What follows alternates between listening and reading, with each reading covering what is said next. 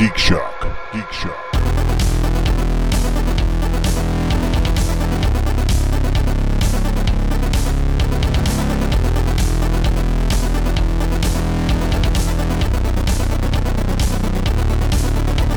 But it did it for a while. It was weird.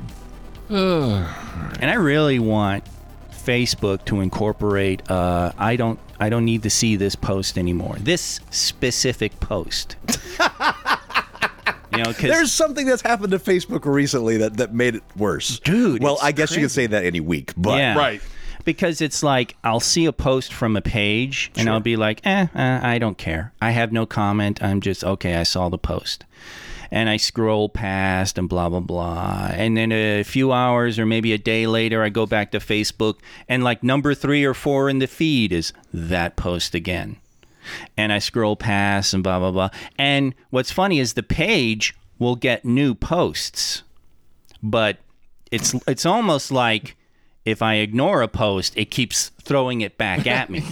Yeah. You know? And I'm just getting tired of it because it's just like I don't. And so I go to the options, and all the options are everything under the sun except I don't want to see this particular post. I've seen it, and I don't need to see it anymore. It's like, do you want to block this guy? Do you want to block this page? Do you want to snooze this? Do you want to see less of this type of post? It's like, I just need, I've seen this. I don't need to see it anymore. And of all the things they offer, they don't offer that. Yeah. Instead, what they've done is disabled the back button on your phone, so you have to go to the back button on the. It's like, why is that more convenient? It's not. It's less convenient. You know, I mean, people will get used to it, but it was like. That's it right there. First couple of times I hit the back button, I was just like, why isn't this thing going That's back? funny. And then I noticed the back button. And why? Why even bother with that? Now, Yeah. I don't use the Facebook. You use the Facebook app? Yeah. I don't. I use the browser. Ah. So my back button still works. When everybody started bitching about that, I was just like, what's wrong? What are they? There's not, what are they? Yeah, Facebook just made another change that doesn't improve it. Yeah. And it just makes it more inconvenient. And they don't do one of those, when you get an update on an app on your computer, when you've shut off your computer and turn it on again, and oh, look, all this shit updated. Like Steam or Discord. It's annoying, but I'll give them this much. They tell you what they updated and fixed. Mm-hmm. Right? Sure. They tell you all the changes. It's like somebody needs to incorporate that thing. Yep. I don't know. They probably do too many changes to bother. Yeah, but I can't even figure out why they made this particular change. It doesn't make any sense. Let's put a pin on this. Oh. Come right back to it. Welcome, folks, to GeekShock number 712. I am Master Torgo. Commander K.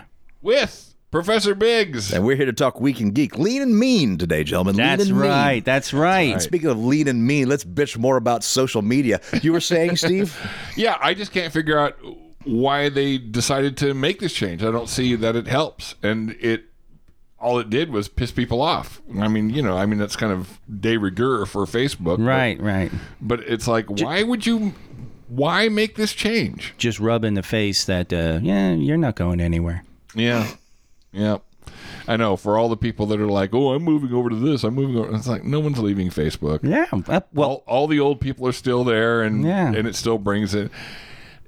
It still does best what Facebook was originally designed to do, which basically was show cat photos and that. But the reason I am still on it mostly is because if you're involved in the arts, it is still a great way to promote your shows or promote your your gigs. I'm still there because of communication with friends, which I can't fathom TikTok and Instagram. A lot of people are like, oh, I do Instagram. And it's like, you keep up with your friends through Instagram? I'm okay. Yeah. I don't know. I guess your friends who take lots of pictures? Yeah. I suppose. I don't know. Yeah. And Twitter. Right. Yeah. I will say, though, Threads is finally becoming what I wanted Twitter to be. Now, when I deal with social media, I rarely update my life on anything. I am not there to tell you about my life. I'm there to read about yours. That's my whole existence with social media. There you go. And what I loved about Twitter was that it had a heavy news presence. Mm-hmm. Yeah.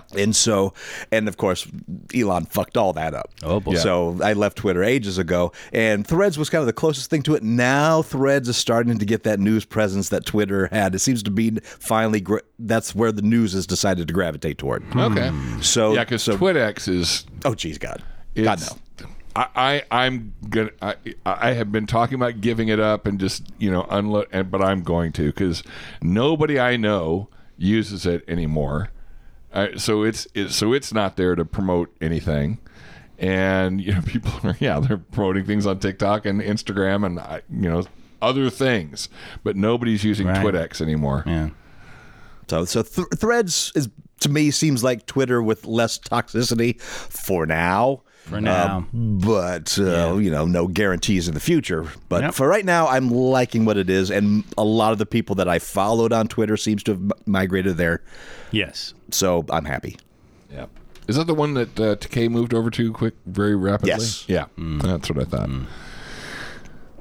Yeah, because I only signed up for Twitter to begin with because of Theater of Note, and they're like, "Oh yeah, twit stuff about our shows on Twitter," and I was like, "Okay, are you sure?" And they're like, "Yeah. Twitter's like the big thing. It's eclipsed Facebook," and I was like, "Really? Okay."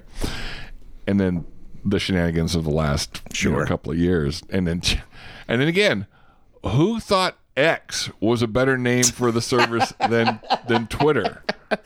Somebody who really doesn't is accused of being a genius, but I'm yet to see evidence. No, the guy is dumb as a doornail. I used to think that he was pretty amazeballs, and it's like, wow, he's just really taking credit for other people's work. There's really nothing underneath the hood. Yep. It's just crazy. Although, frankly, I think he's just trying to destroy Twitter. Yeah, well, I think they were like, "Oh, you forced me to spend this $40 billion? Fine, good job." Because it was really funny. He tried to back out, and they wouldn't let him. And he's like, "Okay, fine, I'll take it." Success, S rank. Yeah, really. So, gentlemen, what geeky things did you do this week? Steve, let's start with you, Steve. All right, good. He wanted right there. Well, also he covers a lot of mine, so it gets me out of the way. So I wasn't quite done with Halloween yet, and it came up, and we I think because we talked about Clancy Brown last week, and I know we talked about him when we talked about the death of Superman and the return of Superman, or the reign of the Superman, because Rainn Wilson did Lex Luthor, and was like, oh, I'm really missing Clancy Brown. I am evil and smart and gonna take over the universe and do it so fabulously. So one of the I think the 1, 2, maybe 1, 2, 3 shot for me with Clancy Brown was Buckaroo Banzai, Highlander, and The Bride, in which he played the creature, Frankenstein's monster. So for those of you who don't know, The Bride came out in the mid-'80s, and it stars Sting as not Victor Frankenstein, Charles Frankenstein. He's still the Frankenstein that creates the creature, but for whatever reason, they decided to name him Charles, and they gave the creature the name Victor. So if they remade it now, it'd be like Chad Frankenstein. Yeah, Chad or Chuck Frankenstein. Yeah. Right. And then and played by Sting, and then The Bride is Jennifer Beals, hot off of Flashdance, and wow. So there are two parallel stories going on. Obviously, Jennifer Beals, easy on the eyes. So Chuck says, you know what? I know we made her for you, or no, it's Sting. So, and in this particular movie. So, I know we made her for you, but you're a creature. You need to leave. You need to get out. She's mine. So basically, he keeps the bride for himself, and that's gross. Yeah. And then there's a big explosion and a fire, and Timothy Spall gets burned up, and so does Timothy Spall. Yeah. Okay. Character actor playing basically the Fritz part. All right. Okay. And appreciate that, Ken. And then, Yeah. And then Quentin Crisp. It should have been Quentin Crisp in that role. I know, really. Quentin Crisp, who was again kind of a big talk show raconteur. The John Davison of his time. Yeah, kind of back in the. But he's playing basically the Dr. Polidori part. Yes, the Dr. Polidori part of Frankenstein. No, I remember it well. The Bride of Frankenstein. They do riffs on the Bride of Frankenstein. He's the Dr. Pretorius, I guess is what his name was in the Bride of Frankenstein. Anyway, so there are two parallel stories. There's Chuck and the bride. Okay. And then there's Victor, who protects a little person from a bunch of kids. And that little person played by Rappaport. His last name is Rappaport. Michael? David Rappaport. David? Can't remember. Greg. Anyway, he was in Time Bandits. Oh, yes. Among other things. That story is really interesting. Oh. Because it turns out the creature's kind of a nice guy. He's slow, but he's like a gentle soul that people mistreat, especially Chuck, especially Charles. But once he gets out into the world and he's got Ronaldo helping him out, Ronaldo goes, "Oh, you know what? You'd be great in the circus." And so they go and they track down a circus because Ronaldo's got his own act that he plays. And so they work at the circus because, of course, Victor can really drive those tent stakes. Makes sense. Yeah, one shot and boom, the tent. And he wants to ride a horse. I want to ride horses, and I have to this horse. They're basically doing Of Mice and Men. It sounds like it. Yeah. And but I mean, even when things go horribly wrong at the circus, the creature Victor does not retaliate. Which Kay was like, "Oh, I see a circus burning coming up soon." It's like, no, he knocks over. When he figures out that and he figures it out. Yeah, he hears them talking, and he figures it out. He knows instantly. Yeah, it's not like he needs it spelled out for him. Yeah, and so he just knocks over their trailer, but he doesn't really. Wait, does he? No. Yeah, one guy buys it. Yeah. But that's it. And so as long as nobody's attacking him, he just is like, oh, okay. And in fact, they worked overtime to make him sympathetic in this movie. Yeah. Because Frankenstein is the monster. Dun dun dun. It's one of those classic things where Frankenstein is the monster. Dun dun dun. Speaking of monster, how's the performance from Sting? Oh, so like I say, Biggs loved it. Half the movie's interesting. The half with the creature and Ronaldo, that's interesting. Neither Sting nor at this stage in her career, Jennifer Beals, they are not actors. And it's all about mood and all about playing generalities as opposed to playing specific. Which is really kind of interesting too, because granted, Flashdance wasn't deep, but it actually she thought that she worked in that. Mm-hmm. It was like I sense period piece intimidation or something. It just totally felt out of her environment. That or who knows? Yeah, or intimidated by Sting or whatever. Mm-hmm. Who isn't? Yeah, but I shall kill him. Yeah, but excuse me. She is. This story's bringing up all sorts of things for Steve. Yeah, she's just flat in this movie, and basically so is Sting. Sting's just, I'm supposed to be an actor in this, so I'll be talking like this a lot and having very smoky looks through atmospheric lighting. He's very good at frown forehead. I will say that. Yeah, that's his deal. That and it sounds like, Steve, you could use something to drink. I love that transition.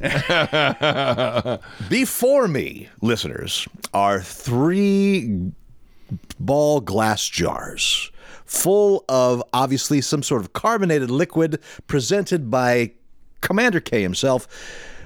Do describe what's happening in this. What's going in my mouth? Yes. Actually, why not? Do you want to hear this? Do you want to hear it first? Oh, it's up. You know what? This is your ball. How should we approach this? Taste it first. So let me say, this is obviously a clear soda. It looks like a Sprite. Yes. Right. So. Okay. This hardly has any taste at all. You might probably the ice melting. Yeah, I'm sure that's a big part of it. The bottom's very bubbly. Mm-hmm. You gotta take a couple sips. Yeah. So I'm not turned off by whatever this is. I have loved for many years the seasonal tradition of cranberry flavored Diet Sprite. Sure. And it was seasonal. And then, I don't know, a decade ago, a little more than that, it stopped being carried. And I would look around for it, and it seemed to me that it was canceled. It was just stopped. I actually ran into some Coke dudes, Coca-Cola, at Smith's, and I asked them about it, and they're like, "Oh, you got to move fast," and I was like, "How fast do you move? It's never at my Smith's." Well, it turns out that my Smith's, Stephen My Smith's is a low rent, There is a big difference between Smith's in this city. Yeah.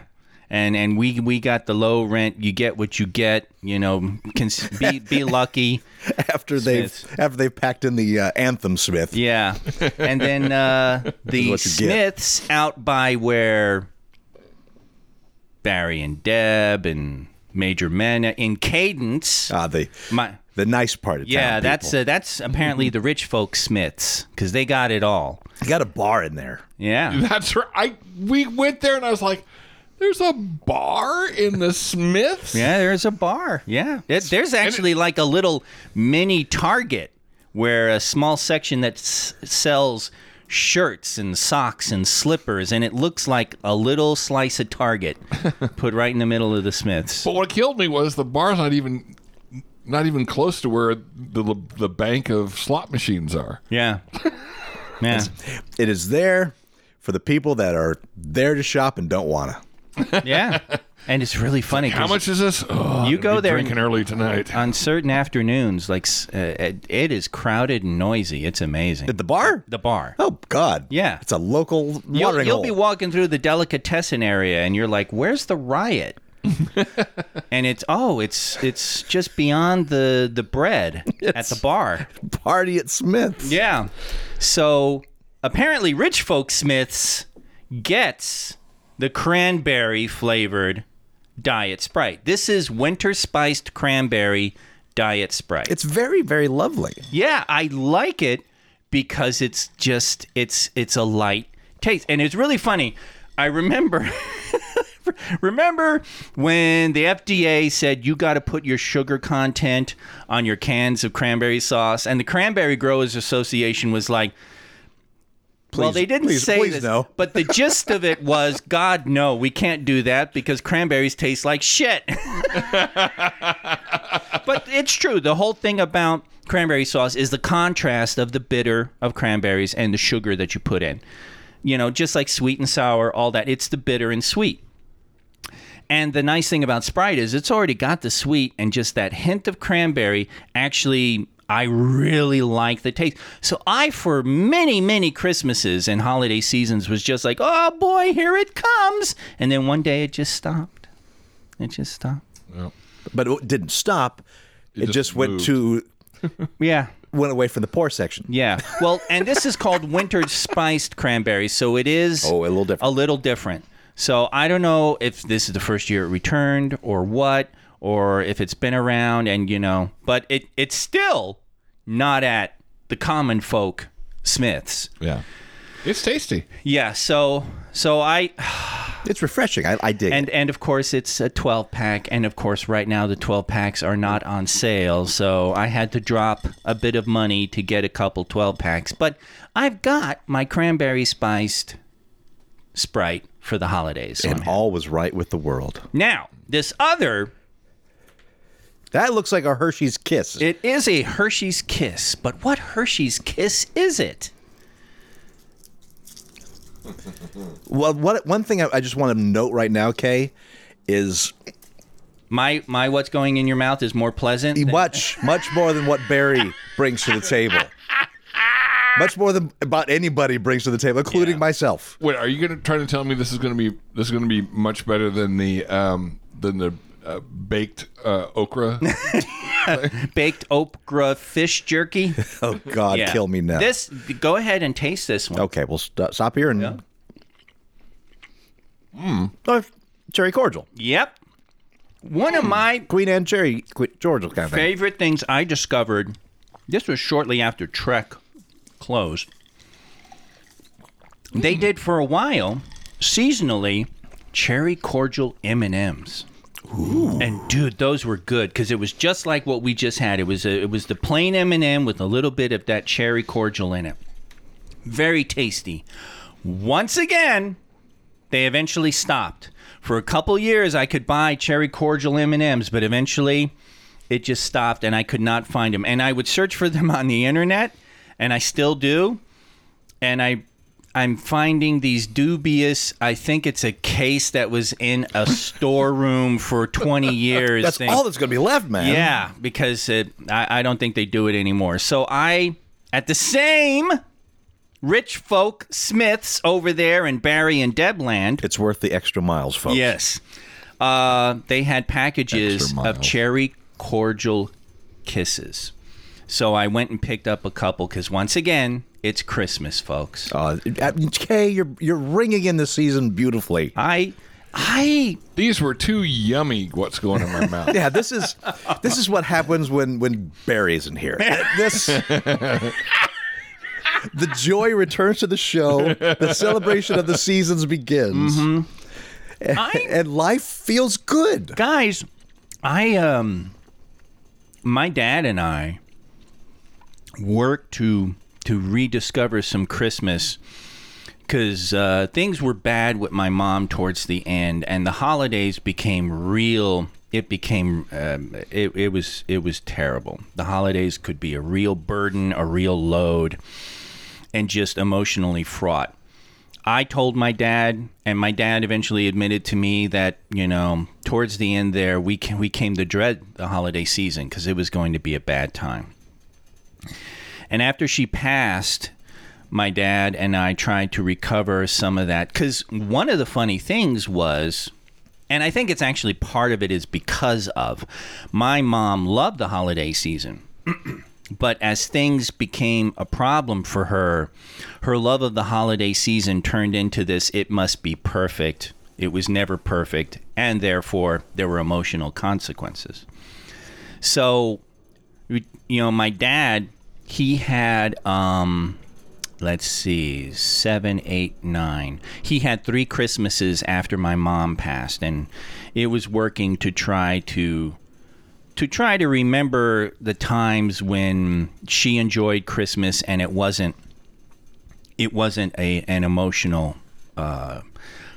storm. And so when my dad passed, then I had to go through a process of trying to recover that. And now I actually do enjoy. I really look forward to the holidays. I really look forward to it. And this time around, the job is going well. Cross my fingers. Things are moving smoothly. So I actually am not going into the holiday strapped for cash, not knowing what the hell's going to happen, for rent and stuff. And I'm actually looking forward to things. So It's kind of a fun time. The only thing is the house is still a disaster. It is still just chock full of boxes, and I've got to figure a way around these damn boxes. Yeah, but they're whittled down. Yeah, I'm working on it, but oh boy, what a catastrophe, folks. At some point, once it's all over, I'll put up the pictures on the lair. The before and afters, so people can see it. But it's just crazy. And I'm also thankful to Steve for his patience with all the mess. Oh. And I would say to Duncan, but he's in the cave. He doesn't see it. So Fair enough. So, but yeah, it's the season is fun. It's really fun, and like I said with Steve here, I've watched more horror in the past month. We only got the one thing on my... Oh, sure. Well, look, we'll do this a little different. We'll kind of round table, and we'll come back to me, then we'll go back to you, Steve. Oh, there you go. I like this. Yeah. A little smaller group can do this kind of thing. And I'll talk about Hostage Negotiator, talking about the season. I've been trying to delve more into single-player games because that's what my life allows me to do for board games these days. And there is a single-player game out there called Hostage Negotiator. And it is literally designed for that. There is no multiplayer to this whatsoever. You buy this to play this alone. That is your choice. Wow. There's another game out by the same company that kind of takes that same idea and expands upon it with a different theme. That game's called Final Girl. Don't have that yet, but yes, it is literally the 80s slasher, and you are trying to escape the slasher. Again, a single-player game, but it's based on this engine. And Hostage Negotiator is a quick and easy game, lasts 15 minutes to 30 minutes, and it is a card-based and dice-based game where you choose your antagonist, and the game comes with 3. And each one has its own set of demands that they want.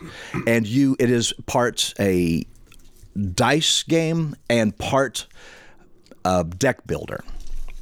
Whereas you start with a hand of 0-level cards, and each one of these things is a movement in negotiation. That you are brought in to whatever this, like the one I played today was a terrorist that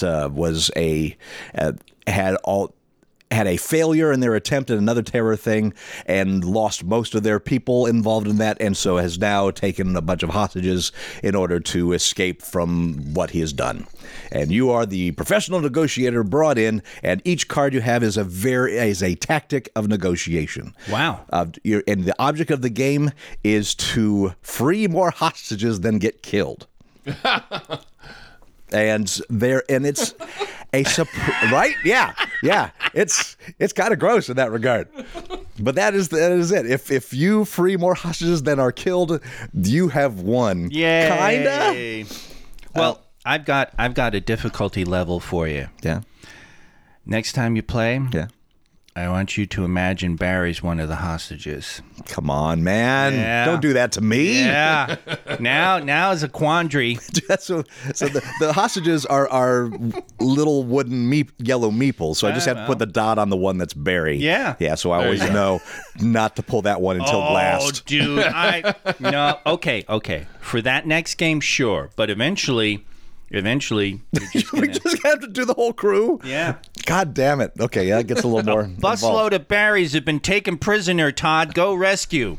And it is a very difficult game. It's depending on how intense, how negative the emotion of the antagonist is, you end up rolling less dice to try to make things only go well on a 6-headed dice on 2 of those sides. Oh. And then you can spend cards to make one of those sides a little better, more towards you. So you are already at 40%. Oh. Yeah. Every time you roll. And then it's the whole time thing. You're adjusting the attitude of the antagonist, and you're also creating something to the points to buy cards. So it's trying to increase your hand at the same time you're on a ticking clock. Yeah. With your antagonist. Now, what's crazy about this game is this is just the base game I bought. I found it at Night and Day Games. For those local Vegas people, that's Gaming Goat. Gaming Goat is gone. Officially, Yay. Everybody. And if we've brought it up a few times on the show in the past, Gaming Goat was run by an absolute asshole. And he has sold the company to some fantastic people. Gaming Goat has such a toxic reputation that they changed the name. So now it's called Night and Day Games, as in Knight, Night. And well, also, maybe Night and Day as in Night was that guy, and day is now. The difference between Gaming Goat and us is night and day. Actually, when they sold it on their Facebook page, that's just kind of how they sold it. But it was in their clearance section. I've been looking for this game for a while. It's $15 in their clearance section, and they have a bunch of them. So if you're local, you want one, pick one up. Nice. What's crazy about this game is, and what they really ran with Final Girl, is that it's highly expandable. You have the base game, and you only need that, but they released antagonist packs, where just a little pack of cards, kind of like what they did with the Call of Cthulhu card game, Arkham Horror card game. Yeah. And so you could have more, and that adds more cards and potential cards for their demands and their terror, because the whole idea is the first thing you play your cards, as many as you want, all right? And once you're done with that, then you spend the money to buy more cards, but the cards that you used, you can't use in the next turn. The 0 cards, you can bring them back on that next turn, but you cannot use them the next. So you will spend all your cards, then like the next turn, you're like, I can only do the one thing I spent my card on in this next turn. And then the terror card opens up, and that adjusts. Now their turn, the bad thing happens, and things get much worse. And it's fighting that clock. So you can add antagonists to increase all that. There is a Crime Wave expansion that is actually a standalone expansion, which is a larger box that fits all the other stuff in it, as these card games tend to do. Steve knows that well. Yes. And then they also released something, I haven't gotten it yet, but they also created a basically campaign/legacy expansion, which apparently is the way to play the game. But it says right on the back of that expansion, if you want to play this expansion, you have to have the original game, you have to have the Crime Wave game, you have to have at least these antagonists packs. And if you have those already, then buy this. And what that does is it creates a series of ongoing things. Instead of each game being a one-off, what happens in that kind of saves your game state onto the next one, and you basically run this life of this hostage negotiator for your whole career. So it almost becomes like campaign mode. Yes, nice. Exactly that. So I didn't want to buy all that up front, right? I wanted to make sure I liked the game. But I do. It's a really interesting game. Surprisingly tense. For what is it right there on the pile. You start to feel that tension, especially when you turn that card over and that first hostage is killed because of something you fucked up. Wow. Okay, you know what? I'm just registering now. You got this at Night and Day Games. Yes. This is a board game. A board game. Yes. This is not a Steam board game. Yes, exactly. This is a solo player board game. That's exactly it. Okay, were you on this, Steve? At first, I thought he was talking about like a Steam game, but yeah. Yeah, No. because I'm used to you playing board games on Steam, and I figure Steam can do that. Because I'm kind of interested in that in solo player games. And this is one of the higher rated ones out there, so I'm like, well, I got to give that a shot. And if, at that cheap price, I got to definitely try it. And I can say that, yes, if you're into solo board/card games, this is a good one. Get it. Wow. That actually sounds intense. I want to buy it just so I can create the Barry antagonist pack, so he becomes your nemesis in campaign mode as he keeps coming back and taking more hostages, and you're like, oh shit. Somehow in headcanon, I think I can make that work. Steve, what else you do this week? Wow, I had a list, but you playing this game just reminded me. Major Matt gave me pointers about playing Civ 5. Oh, did you now? Yes.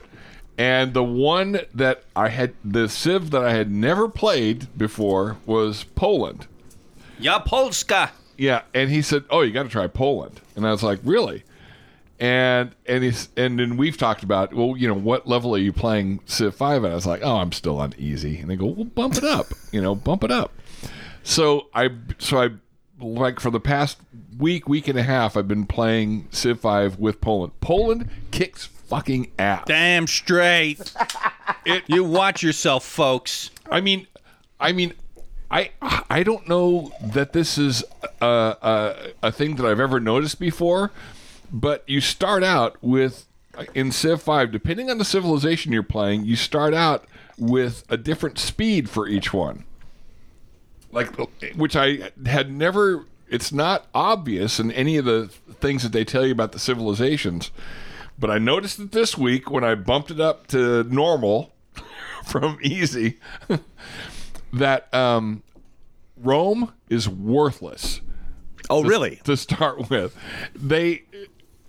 Poland starts with, if you land in a place with decent resources, and you build your worker first, it will start at either 10 turns or sometimes, depending on the resources available to you, 8 turns, you get a worker.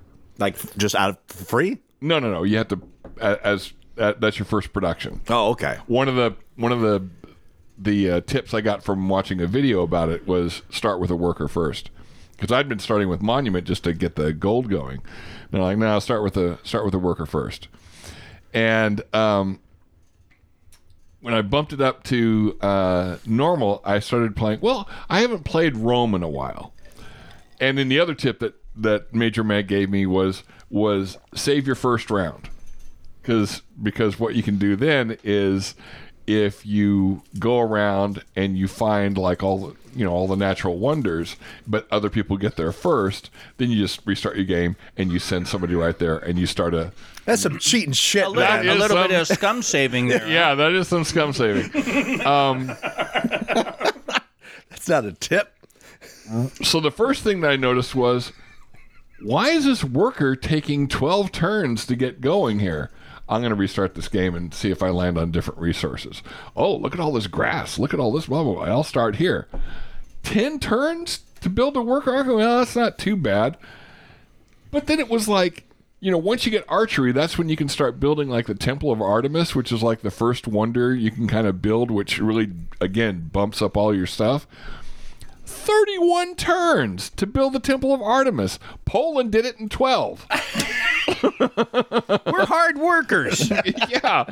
And so I was like, okay. So it's all that leisure in Rome, man. So I started and restarted Rome like 4 different times, and I just went, fuck Rome. God, they are worthless. When I want you to write the book of history, Steve. Yeah. Based on your experience of Civ 5. History according to Civ 5. Yeah, fuck Rome.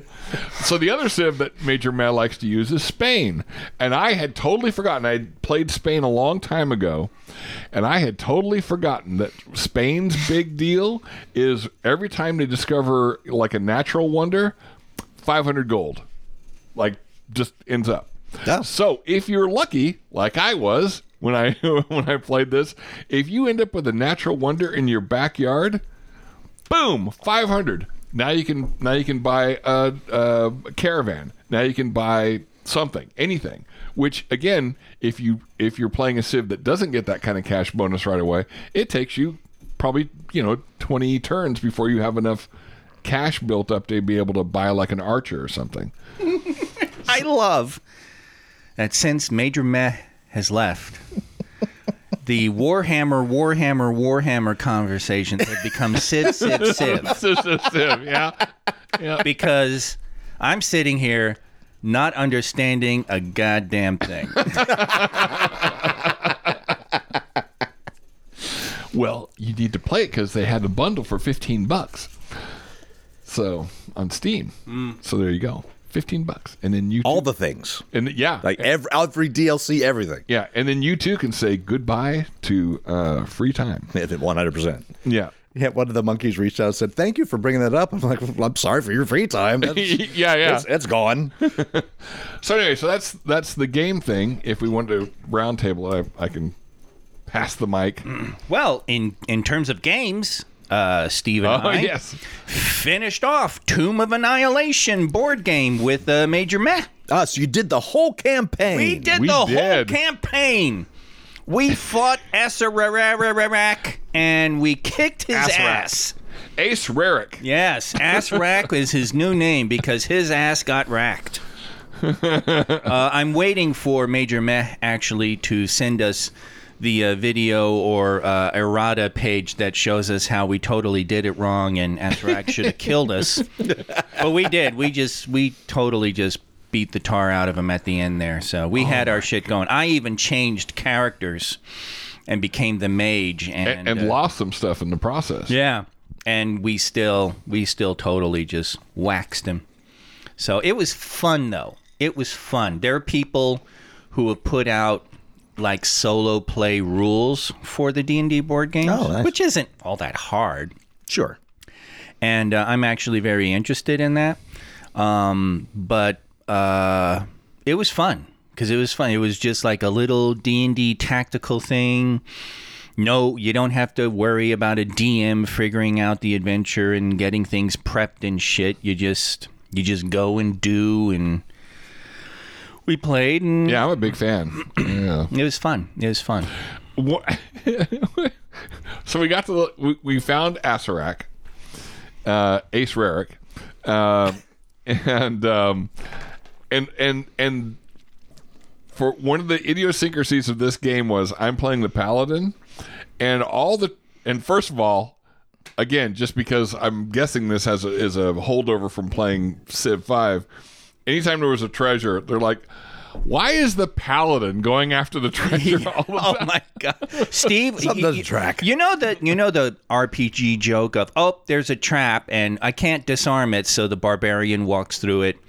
Well, Steve was our version of that, and eventually he got these goggles that allowed him to see traps and figure them out, and he could figure out safe paths and stuff. And so you would get that tile, which is a whole bunch of traps surrounding a treasure chest, which is pull 2 treasure cards and pick the best one, and our Paladin would just head towards that tile and tear through and then there are four-armed goblins and gorillas tearing apart the rest of the group, and I'm like, oh, there's gold over here, maybe. I don't know. Treasure. And then you pulled that shit in Gloomhaven, man. I know where you live. And also, if you kill, a creature, you pull 1 treasure card, and it'd be so funny because it'd be like, ring of protection, and Steve would just hold out his hand. So my Paladin ended up just awash with all these different treasures and stuff. So we get to Ace Raric. Oh, and one we'd been hanging on to because I think one time we actually sold it for gold, so it went back in the deck, and then it actually came up and ended up back in my hand. So I ended up with all these things. So we get to Ace Raric, and I was like, okay, so this is it. This is the last. So there's no need to hang on to any of these things for possible gold or anything anymore, right? And they're like, right. Okay, great. Potion of disintegration, this and this, bam, bam, bam. So I just had all this stuff. So he didn't. Yeah, he's a paladin. He can attack undead, do all that stuff. But no, he just itemed the hell out of it. I didn't even get, because I had the Wand of Wonder, which is really fun, because it's a random pull from the spell deck, and you don't know what's going to happen. There are times I cast it and I incinerated a whole bunch of enemies. There's a time when it was adjacent enemy and I wasn't adjacent to anything, so the spell fizzled. Then there was Delayed Blast Fireball, which nuked all of us. Oh, good times. Yeah. So, various things happened. But I was all prepared to just wand the living hell out of him. But by the time I got close enough to do it, I only got 1 lick in, and Steve and Major Meh just took him right out. Yep. If there's an apocalypse, folk, and especially if there's an apocalypse where some kind of weird Lovecraftian weirdness takes over the world and things get really strange, head over to Major Meh's house. Oh, good. Because that's where your survivability, I don't know what it is and what it would be called in Civ, but your rating for survival it's logarithmic when you go to Major Meh's house. So yeah. So yeah, we finished off Tomb of Annihilation. That was fun. I love those games. So now that the base game of it's done, Is there any replayability to that, do you think? Or like online scenarios? Replayability of those games is working with different characters. Okay. Because one of the things is they've been fairly balanced so that you can pull character, because each game comes with its own set of characters. You don't have a set of characters that you play throughout. So like one thing I want to do is grab, I think it's Castle Ravenloft. Their cleric is probably the best healing cleric. That one literally has I hit the skeleton with my sword. Steve, heal a hit point. That kind of power. And then there's Drizzt from the Legends of Drizzt game, who's just amazing. And so you can pull different characters, and that's the thing I would like to do. In fact, one of the things in Tomb of Annihilation that's really nasty is the Juggernaut. This is a giant steamroller type thing that just moves tile every round, and it crushes everything in its path. It does 12 points of damage, 6 on a miss. Wow. So it's pretty much going to destroy anything it hits, and it destroys everything. It triggers all the traps. It'll destroy monsters as well as you. And That's a fun idea. We moved away from it, and we hit the win condition for the scenario. But it's like AC 10, 30 hit points, and we were all like, I think I can take this motherfucker. Yeah, oh yeah. Yeah.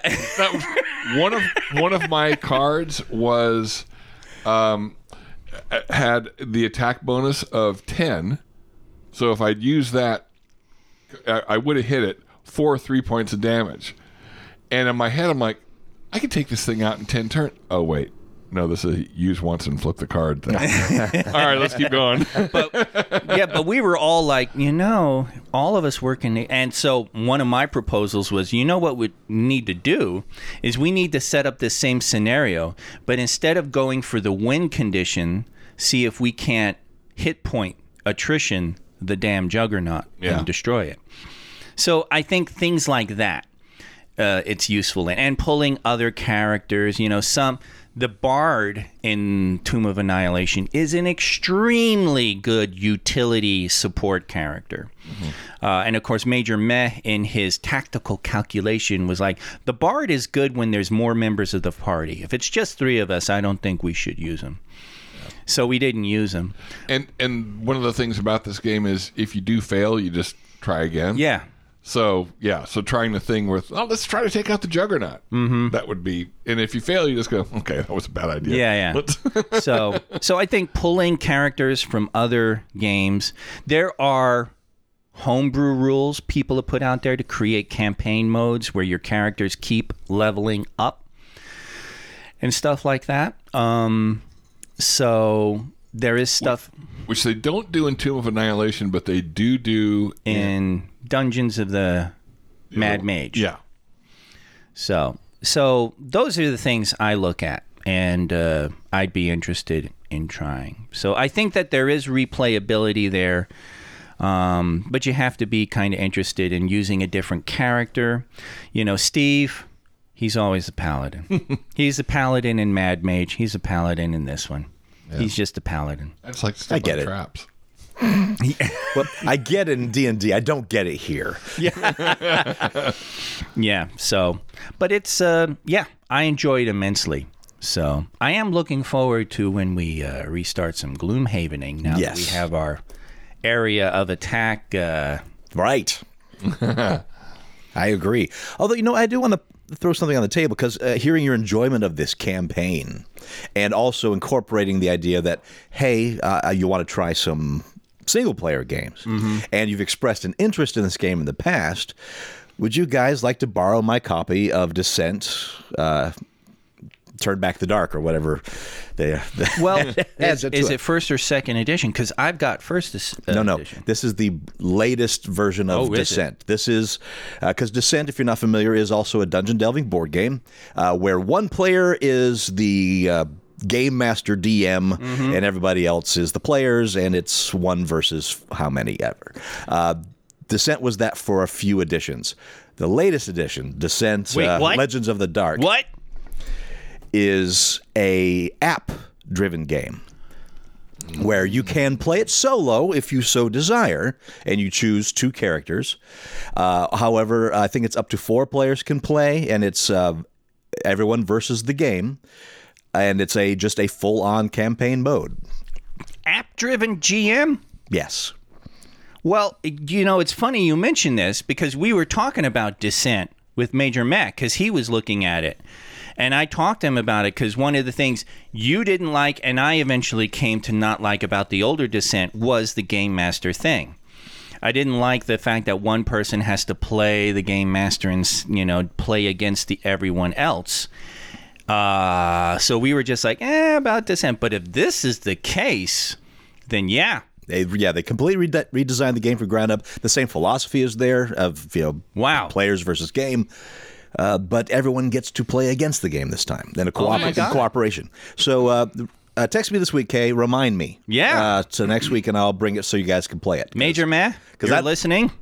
Because I don't have time right now to bring it to my table, so someone might as well enjoy it. Yeah. And then we'll tell you. Sure. But I hear wonderful things. And they just released the expansion not that long ago, and the expansion... This game has a massive box. I mean, it's not Gloomhaven size, but it's massive. Right. No, I've looked at it before, but I was like, you know what? I've got the first edition, second edition. I don't care because the GM thing kind of bugs me. What you just said changes everything. So, in fact, I'm going to look at it right now. Yeah. To the internet. What else should I bring up? My wife and I watched a glorious little movie. We got a deal on Stars, so we decided to take Stars for 3 months because like $5 and have Stars for 3 months. So sure, great, we'll take it. And on Stars, they have the movie by Tim Story. Tim Story is the guy that brought us the original Fantastic Four films that were released in the early aughts. This movie is called The Blackening. And it is a fantastic satire of horror movies from the black perspective. It is about a group of friends from college that get together at a cabin to celebrate Juneteenth and are put into a Saw/Scream kind of scenario. And it's first a comedy and then a horror film. Yeah. Okay. But it does both well. It leans heavily into both.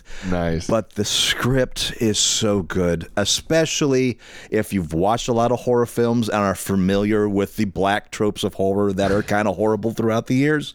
This really leans into it. And it is a joy from beginning to end. So if you can find The Blackening, if you have Stars is where it's at, or you can rent it, right? Yeah. So if you don't have Stars, you can get it for a few bucks. And I know Halloween's over. It's now going into Thanksgiving / Christmas season. Or as a friend of mine calls it, Noirvember. That's his. Oh, that's good. Yeah. Noirvember. Because my wife and I celebrate, we're still celebrating Halloween. We're not done yet. Won't be done until next Halloween. So, but The Blackening is such a clever movie, and the acting in it is exactly where it needs to be. So, from beginning to end, we were laughing our asses off. So, find it. It's really good. Yeah. Steve, what else? It just popped up on we're going down the YouTube rabbit hole, and it popped up, and I was like, oh, is this the whole? It is. It's the whole movie. Huh. One of Gene Roddenberry's failed pilots from the 70s. One of many. Yes, one of many. Spectre with Robert Culp and Gig Young as Robert Culp's the paranormal investigator. They're both psychologists. Damn it, I was hoping this was like James Bond from the villain's point of view. Yeah, no. I know. It was. They even spell it like they do. Yeah. with the RE. And because actually they shot the thing in England. Okay. And it's really funny too because it's Spectre, but his name is Mr. Sebastian. Yeah. It's not John Spector. It's not John Spector. Why isn't it John Spector? Yeah, there's no reason in the world for the thing to be called Spectre, unless Roddenberry's just a big James Bond movie fan. I have no idea, but there's no reason in the world for the thing to be called Spectre. Okay, so it's not villain. Although speaking of board games, there is two board games out there now that are you play the villains in the James Bond world. Yeah. So yeah. Just noting that. So Steve, what's Roddenberry's Spectre about? So oh boy. So the bottom line is there are two psychologists, Robert Culp and criminal psychologists. Yeah, criminal psychologists.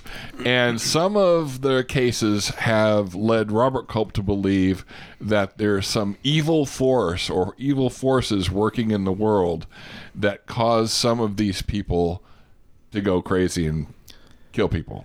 And he brings up Manson, there's another one he brings up, and it's like, oh boy, okay. And that these people were not, that they were somehow tipped over into their heinous acts by some outside force. So that's kind of the gist of where he's and Gig Young's character is like, yeah, but that's crazy. There's not such thing as a supernatural. And so it's a little Scully Mulder thing going there. Culp brings him in because he wakes up one day and he's got a scar thing in his chest that he went to get it x-rayed, and there's something in his chest that's penetrated his heart, so he can't have any exertions or get excited or anything like that until that gets taken care of. This is before arc reactors. Yes. But there's nothing there. Like all the scars and everything show up on the x-ray, but there's no actual physical object there. Voodoo doll is basically the conclusion. Of course.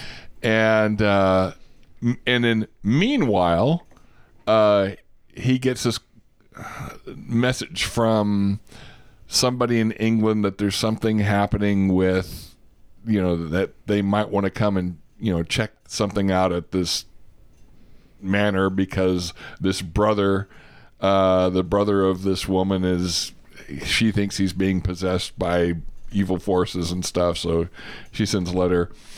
She shows up. She's all, seductive and everything like this. And it's starting to set off his heart condition. So he takes her into his library and he's all, yes, I'll be right with you, but I need to look something up in a book first. And he's playing it very, hey, yeah. He's just like, he's clearly resisting the urge to give in to her seduction. Not now, doctor. Yeah. So he finds this book and he opens it and goes, yes, this page right here. Reads this thing and then smushes the book onto her and she starts having a fit and throwing on, and eventually she gets all skankly where it goes, skankily? Yeah, skankly. And she evaporates. Dissolves into mist. And he and Gig Young's character, I heard screaming. What did you do to her? What did she goes? He goes, that wasn't a her, that was a succubus. And he goes, that's no such thing. Which is a bit that shows up later in the episode. But anyway, so they go to England. They the woman is there. She's very much as opposed to her succubus version, she's very much kind of a spinster and all this. And her brother's into orgies and because it's the 70s. Sure, of course. And I will. We all were in the 70s. And they're a very, very prominent, very rich family connected to high society. It's sort of like a Bilderberger family thing where all the movers and shakers kind of move through them. Yeah, and they bought this old abbey, but they've been refurbishing on the inside, so it's all modern and then just there's these maids running around with like little skimpy outfits, and Oh boy, John Hurt, a very young John Hurt, is one of the brothers. Mm-hmm. James Villiers, who is a character actor, you've seen him in 1,000 movies shot in England. Yeah. He's like, well, my sister doesn't approve of my life. I'm not possessed. My sister just doesn't approve of my lifestyle. Well, what do you think, gentlemen? Oh, and he's looking around. Yeah, I say. And then like he smacks her upside the head, and they're like, "Oh well, if you're not possessed, there's really no excuse for that kind of thing." Come to make a very long story short, to you go, Jeff. Yeah. What happened was when they were doing the renovations on the wine cellars, they accidentally unleashed Asmodeus. Oh shit! Yeah. The Abbey apparently was holding him in check. Was like a place that was sealed and had him contained. Yeah, and then Zany, I think, soon when they figured this out, and there's a mass orgy and stuff at the end. Well, that's how you celebrate. Yeah, and I'm watching because I saw this first run back in 1977. So this isn't a failed pilot. This is actually broadcast. It was. Ooh, it's got a story here. They aired the pilot. Okay. The end. It was one of those failed pilots, but we'll air it as a TV movie. Yeah, of course. Yeah. And as we're watching this, I'm like, man, there just seems to be a lot of padding in this thing. Sure enough, I guess to make money back from it, they added scenes to lengthen the runtime and included some nudity in that orgy scene at the end. Lots of boobs. Lots of boobs running around in that last scene. And they released it as a feature in England. Lucky them. But I'm just sitting there going, God, this thing, I mean, I know the era is different and the timing and the pace and everything, but there just seems to be a lot of padding and just people walking through tunnels forever. Let's get to the next thing. Yeah, it's always fun watching a movie there, and then from the left, you hear...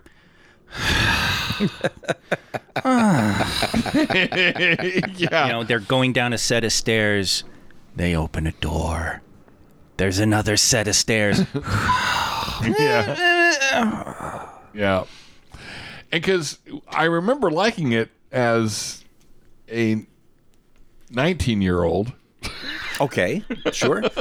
Well, I was saying it sounded pretty involved for a TV show. Yeah. It is good on a certain level. One of the things I liked about it is it had a certain Neil Gaiman quality about it because it drew from folklore and magic traditions. So it wasn't like they invented a magic system. They drew from everything in there. Yeah. Like the whole succubus thing. There's a scene at the end when Gig Young is... heading off into the study with the now loose and much more relaxed and free-feeling sister. And spoiler alert, she survives. Who's really attractive now and everything. And Gig Young goes into Culp's study, and Culp's like, it's Mark. It's the Hamilton. It's Ham. It's the Book of Tobit. Yeah, page 83. Yeah, that's the book you slap against the chick to find out if she's a succubus or not. You should always keep one of those in your library. And he's like the apocryphal Book of Tobit. So it's sort of like they draw on a lot of folkloric stuff. Like, it's funny because you want to say they draw on real magic as opposed to the fake stuff in fiction. Sure. But it grounds it like that and actually makes it very, very cool in that regard. And I'm willing to bet money that the original TV cut just moves. It does a lot quicker. I have vague memories of watching it too when I was a kid, and I was at the age that I would have remembered those orgy scenes. Yeah. So and Culp always good. Gig Young, I think I would recast that because Gig Young at his age in this thing is like all of his little. Even back then, as a little. Okay, Grandpa, go after the 20-year-old. You know what? I was sort of like, I kind of see what people mean about the old guy stuff. Yep. And it's really funny because apparently his character lost his position at the university because of a drinking problem and messing around. And the early part of the movie, Culp is even like, I can understand you going after the young nurses, but that old crone so and so. I mean, you know, Gig Young's done something like when you're that drunk, who cares what? I don't know. Yeah. And of course, Culp's housemaid-ish person, housekeeper Lilith, played by Majel Barrett. Oh. Makes the sense. And she puts a spell on Gig Young's character where if he drinks, he vomits, kind of thing. So his alcoholism is instantly cured. Yep. No withdrawals. No DTs. Nothing. Did this show deserve better? Did it deserve an actual season? No, not with the way it was produced. Yeah, no. It is once again another one of those that's ripe for a better version of it being made. Absolutely. You know, with the whole, I mean, let's Mueller and Scully, you know, Sculler, The X-Files. Jesus fuck, those two. It's been done out. The whole, I'm going to be the audience character, and I'm going to deny everything and not understand. No matter how many creatures with horns I see coming out. That's kind of played out. But this kind of guy who gets into the occult and investigates it, there's plenty of room, I think, for that. Especially with the level of grounding. That's the thing that I would specify if I was showrunner for this, is that let's keep it grounded, guys. Don't succumb to creating your own, you know, don't Harry Potter it, don't magicians it, or whatever else.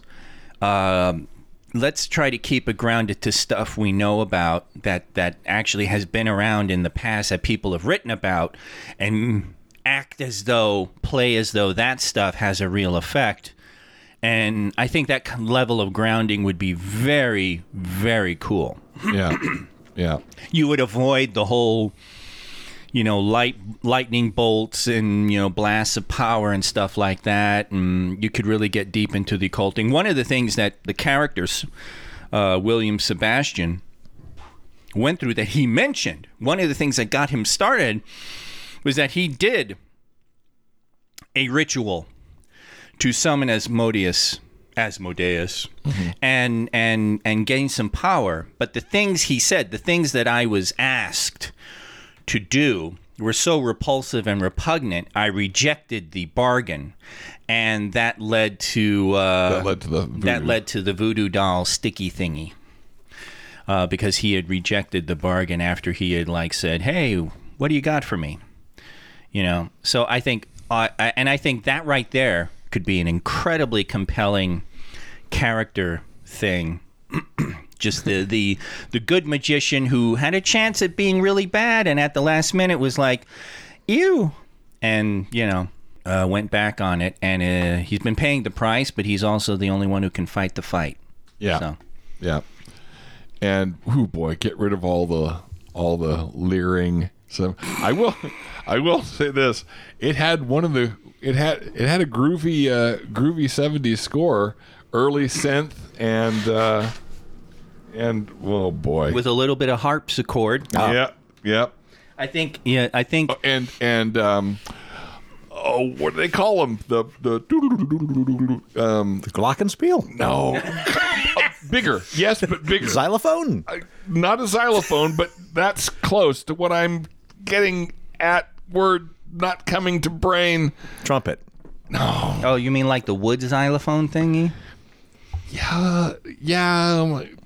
It's no. Okay, everyone, picture a nicer xylophone. Yes, there go you ahead. go. Yes. But the a lot of that going on with a lot of that Thunder. going on. But yeah, I think it's so. It's the guys know Gil Malay. I'll just say that.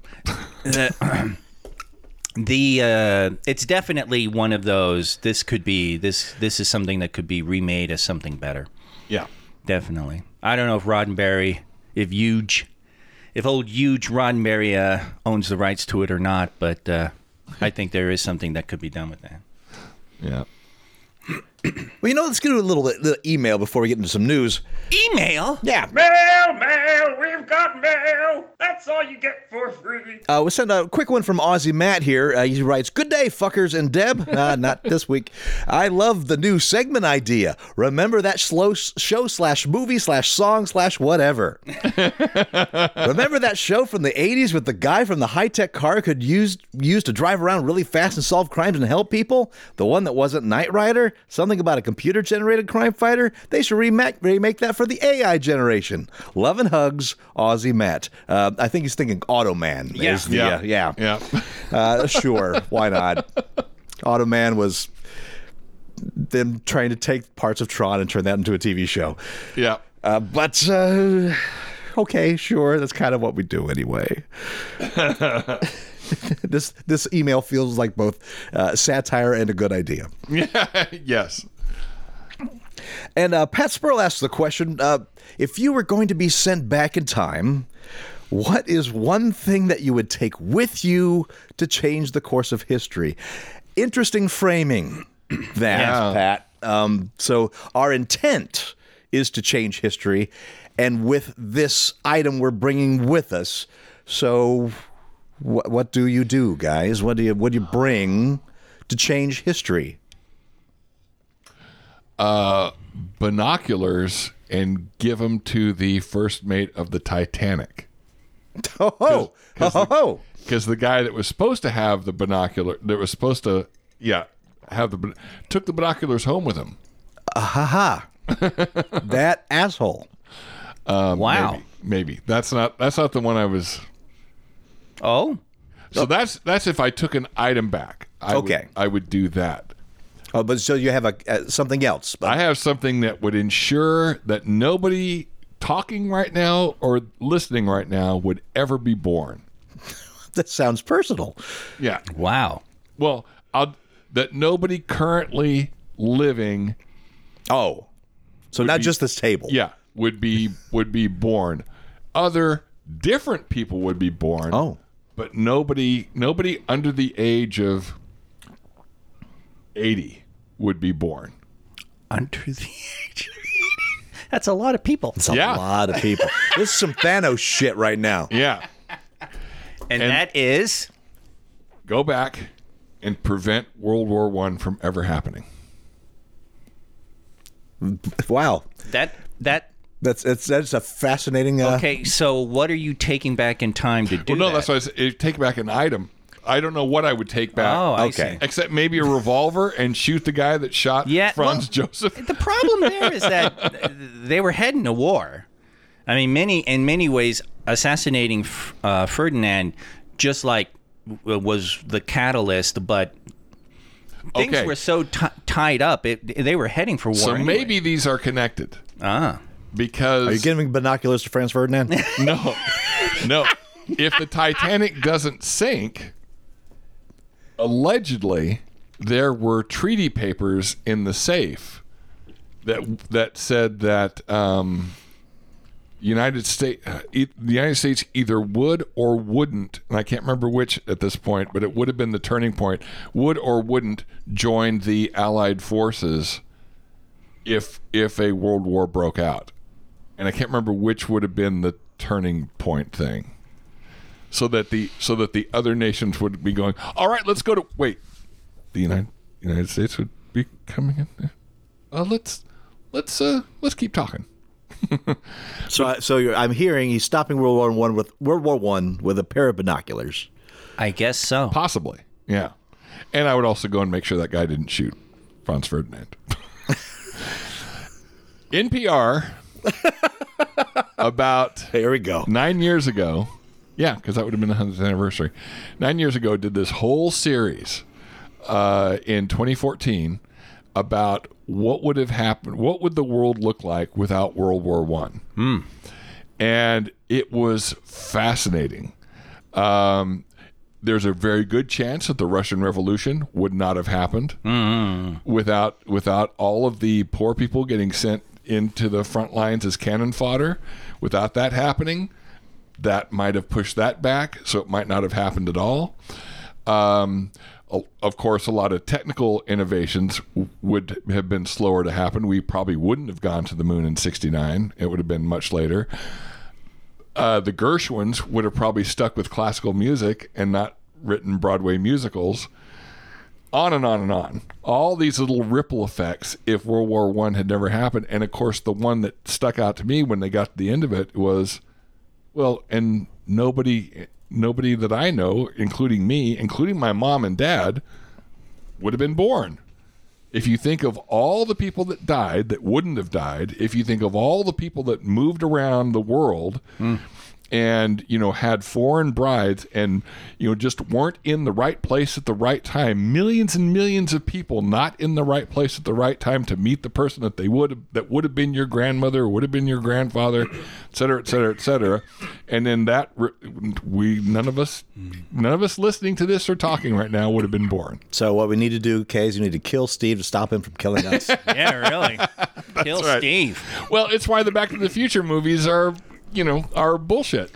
If George McFly's behavior changes that much, either Marty and his brother and sister are much older because they got born much earlier than they're shown in the movie, or they wouldn't have been born at all anyway. Or there would have been 5 children because apparently George and what's-her-face were knocking it out constantly. Yeah. When you think about which sperm wins the race, that alone will change it all. Yep. That's exactly correct. If they're having much more sex, different spermies are getting to those ovum. We're a very, very mature show with our spermies. That's right. I remember that elf from Santa's Workshop. Spermy. He was one of those. He ended up on the Island of Forgotten Toys. Yeah, well, there was the one who wanted to be the dentist. Spermy, he wanted to be the gynecologist. Who wants a spermy in the box? I've seen that website. I'm not offering. Okay. Well, I would have to jimmy things because I would want to take a little DVD player that I could get at least one run out of.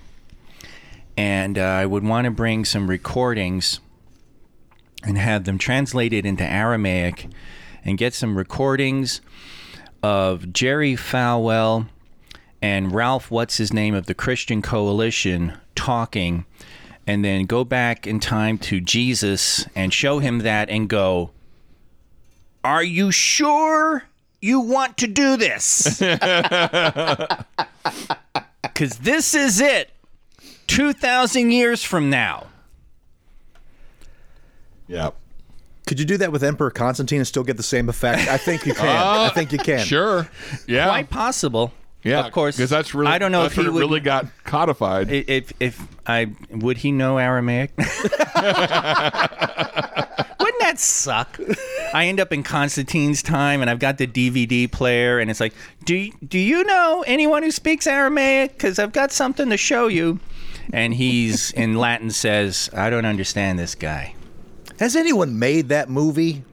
That movie of someone who really wants to time travel, gets it, and is not prepared for where he ends up, and just. I think they're I think most of them. I think most of them are kind of like no, but I mean to that extreme level, to where it's just like almost like they wanted to go here and they prepared for that, but ended up. Yeah. No, they wanted to go and they thought they were prepared for it, but no, they're just idiot nerds who are full of themselves and really don't know what they're getting into, and just isn't that almost like Bill and Ted, they were actually successful. Yeah, they're successful. Yeah, but I'm talking about that. Let's go back to Jesus' time and fuck if they just can't communicate. Yeah, there is a very, very short story about a time traveler that goes back in time with a computer and its own power pack. It goes back in time with a computer to Shakespeare's time and goes up to him and says, "Please write more plays." And Shakespeare goes, "Oh, again?" And goes into his house, opens up this closet, throws the computer in with all the other computers. I like that. That's great. I like the one with it's a cartoon with two two Nazi guards just standing outside a door.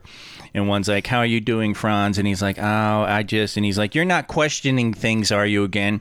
"Well, it's just," and then suddenly, this rift opens in reality, and a guy steps out and zaps one guy and kills him, and they open fire with their round, and they shoot and kill the guy who stepped out of the rift. And he goes, "Come on, don't you wonder what we're doing is right with all these people coming back trying to kill him? It makes you think." Mine's just real simple, and I just want to throw a Coke bottle at some Neanderthals. That's all. That's all. Yeah. Just want a gods must be crazy. Yep. That'd be fun. Yeah, that reminds me of the line from Charlton Heston in Planet of the Apes when they're first seeing the humans and everything. And he's like, "Well, if this is the best they've got, in 6 months we'll be running the place." Yeah. Again, Pat, you send some interesting questions, so thank you for that. And thank you, Aussie Matt, for yours as well. Let's do some Weekend Geek. Yay. Wow. No, I was all prepared for tissues and... I don't want to hear it this week. That's all it is. I have news you don't give a shit about, but I'm not bringing it to the table because I don't want your O-Vase. I don't want it. You know what? In that case, then? No. I got a winky. Oh, my God. Are we going to hear the O-face while he's winking? I'm cutting his mic. It's pointed right at the restroom right now. I know. This was a bad day to introduce the lavaliers. It looks like Marvel Studios got a second R-rated movie in development with the upcoming Blade project. The news comes from the film's director, Yann Damage. He's director of Lovecraft Country episodes, who told Deadline, quote, "They gave me the R, which is so important." He went on to tease, "We're going to have fun because Mahershala is such a deep actor. I'm excited to show that kind of ruthlessness, a roughness he has that allows him to walk the earth in a particular way. I love him for that. He's got a dignity and integrity, but there's a ferocity in there that usually keeps under the surface. I want to unleash that and put it on the screen," unquote. So Blade will be the second R-rated film to come out of Marvel Studios. First, of course, is Sean Levy and Ryan Reynolds' upcoming Deadpool 3. The script for the movie was initially written by Michael Starbury. He wrote When They See Us, and Nick Pizzola, who did True Detective, is now working on the new draft of the script. As previously reported, that Marvel is looking to go with a, quote, darker tone in this film than other MCU projects in the past. Blade was created by writer Marv Wolfman and artist Gene Colan for the 1973 Tomb of Dracula number 10. If you're not familiar, he's a half-mortal, half-immortal that hunts vampires in order to avenge his mother that was killed by a vampire as she gave birth to him. So Blade, the new Blade, looking to be... here's the new Blade, same as the old Blade. Hey. And I'm fine with that. The old Blade was great. No, it's there were quite a few cool things that came out of Luke Cage, but Mahershala Ali was definitely just a reason to watch. He's so wonderful, and it was just like watching that and then just being like, oh, I can hardly wait to see what else he's going to do, because there are so many cool things to do with this guy. And this will definitely be cool. I've read so many stories of the various Blade scripts that have circulated around, so I can hardly wait till they settle on one that'll actually kind of work. It'll be very cool. It'll be very cool indeed. Yeah. Mahershala Ali, he was good in the third season of True Detective. I think it was third season, yeah. Yeah, that's right, because True Detective, the odd ones are the good ones. So, yeah, looking forward to that. And I just want to so by the time this comes out, the Marvels will have been released. So I think this comes out the same day as that. Ooh. So I'm very curious about that one. I've enjoyed all the shows / movies involving those three characters, so I like this idea a lot. Of course, a lot of people who haven't seen it say it's the worst Marvel movie of all time. Ah, wow. So, of course, if you haven't seen it, then sure, you have a a good opinion. Definitely got to be. Yeah. You know what's been weird? One of the worst of the trashy rumor mongering comic sites, we got this covered. Yeah. I've noticed they've lately developed a kind of protective posture regarding Brie Larson. It's almost like there was an editorial changeover or something. Oh, good. Because they actually seem to call out the people who attack her, and they've actually like stated things have been unreasonable, and they have talked about people trashing the marbles, and they haven't even seen it, and it's come out yet. It was just like that's very weird. I don't know if this is the right trash compactor of a website. I thought it was. Yeah. Oh no, they still just make shit up, but yeah, you know. Oy, oy, oy. Yeah. How can you not like Brie Larson? That's all I'm saying. Last year, Disney Studios produced the 10-part series titled Nautilus, which was inspired by Jules Verne's classic novel 20,000 Leagues Under the Sea. After the entire first season of the series was shot, Disney Plus canceled it. Nautilus has now found a new home at AMC, where it will air at some point in 2024. The series, quote, tells the origin story of Captain Nemo and his legendary submarine, the Nautilus, an Indian prince robbed of his birthright and family, a prisoner of the East India Company, and a man bent on revenge against the forces that have taken everything from him. Nemo sets sail with the ragtag crew on board of the awe-inspiring vessel, battling foes and discovering magical underwater worlds, unquote. Shazad Latif, who did The Pursuit of Love, takes on the lead role of Captain Nemo. Ben Davis, EVP of Original Programming for AMC Networks and AMC Studios, said in a statement, Nautilus is a big, sweeping drama that is sure to appeal to fans of our Anne Rice Immortal Universe and other buzzy and fan-forward series like Orphan Black Echoes. We're looking forward to bring it to AMC Plus and AMC as a special television event next year. Michael Matthews directed the epic 10-part series, and James Dormer executive produced and wrote the series. So this story really gives me a little positive bump in all of the sad breaking apart news of streaming service decisions of late. Yep. Yeah, this was one of the casualties, and I was like, oh God, it's already shot, and they're just gonna. I was hoping it would find a new home, because just reading the story that they're concentrating on. Well, I'm just a big 20,000 Leagues Under the Sea fan anyway, but I was hoping it would find another home somewhere. So, yes. Yay. Yeah, if I was king of the world, one of the first things I would do is definitely outlaw the whole shelving of a completed movie or a completed series without ever showing it, for the write-off. It's like, if you make it at some point, you got to show it. You're not going to get any money or any benefit from not. What if it's made and it really sucks? Like, if we show this, this anyway. Ends our company. That's right. Show it anyway. Then you create Torgo's This Sucks Network. Which I think it's called Ugly Cow Show. Yeah, but this one would actually, they would have recurring episodes on a consistent basis. Oh, yeah, it certainly would. Shazad Latif also was the genetically modified Klingon in the first couple of seasons of Discovery. Oh, that guy. Yeah. Very good. Yep. I like him. Yep, he's a good actor. And it makes me feel less bad about the stuff that has, been thrown off, like Willow and all the other shows on. And Warner Brothers have already started releasing the stuff that they've gotten rid of their streaming services, selling it to Amazon and Netflix and so on. So I don't mind if it goes away from a streaming service. I don't mind if it goes away for a while. Licenses happen and end at all the time. Yeah. Movies come and go on streaming services. But they always tend to end up somewhere else. So it's kind of nice to know that these shows are doing that too. Yeah. So this puts a little hop in my heart. Yep. Yeah, a good kind of hop.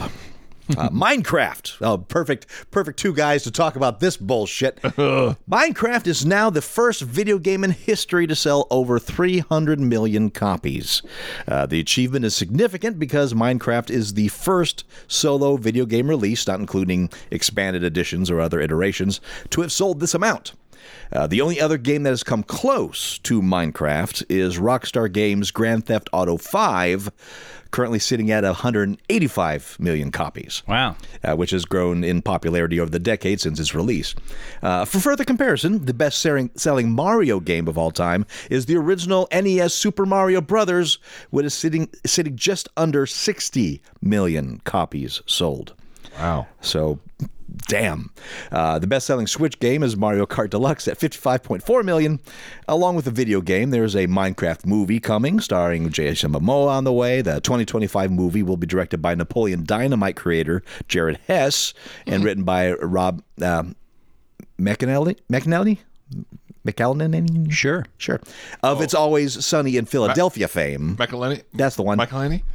I don't know either. God dang it. I used to know. Minecraft continues to receive regular updates with content drops, and apparently a new Star Wars themed update is on the way to Minecraft. That's what an is odd thing. Minecraft movie going to be? That really is the question. You knew it was going to happen. It'll be the origin. It'll start with this guy just waking up in this very pixelated kind of world going, how do I move around here? Yeah, really. Stuck in the same place. Jason Momoa Hitting spinning the in a dirt. circle, staring at his feet. Yeah, hitting the dirt a lot. Yeah. And that's what's the really interesting idea of that Jason Momoa is cast in Minecraft, the movie. The movie has to have that graphic style, otherwise it's not Minecraft. Right. So is he just voicing it, or is it going to be one of those things like, here's real world guy that gets sucked into this fantastic fantasy world? That could be fun. I like Tron. So, yeah, who really knows what it's going to be at this point? Yeah. And of course, until the goddamn companies get together and agree to some demands for the actors, we won't see it anyway for a while. Well, I just hope it doesn't get in the way of him playing Lobo. Yeah. That's all I care about. Oh, See my last which statement. is, oh gosh, I was at alternate reality. Speaking of that, side note, real quick, so alternate reality, and somebody said, "Oh, well, did you hear that that Jason Momoa is playing Lobo?" And I was like, "That's still just a rumor at this point. That's still just fanboy wishes at this point. Don't really? It's not like a real." I go, "It is not a real thing yet." I'm hoping it is too. I'm hoping that's a true story. It is not a true thing yet. Stop getting your news from We Got This Covered. That explains the direct message I got from Ralph the other day, where he was asking if I was ever going to be coming back to the store to buy comics, and would I be interested in picking up Steve's comics for him.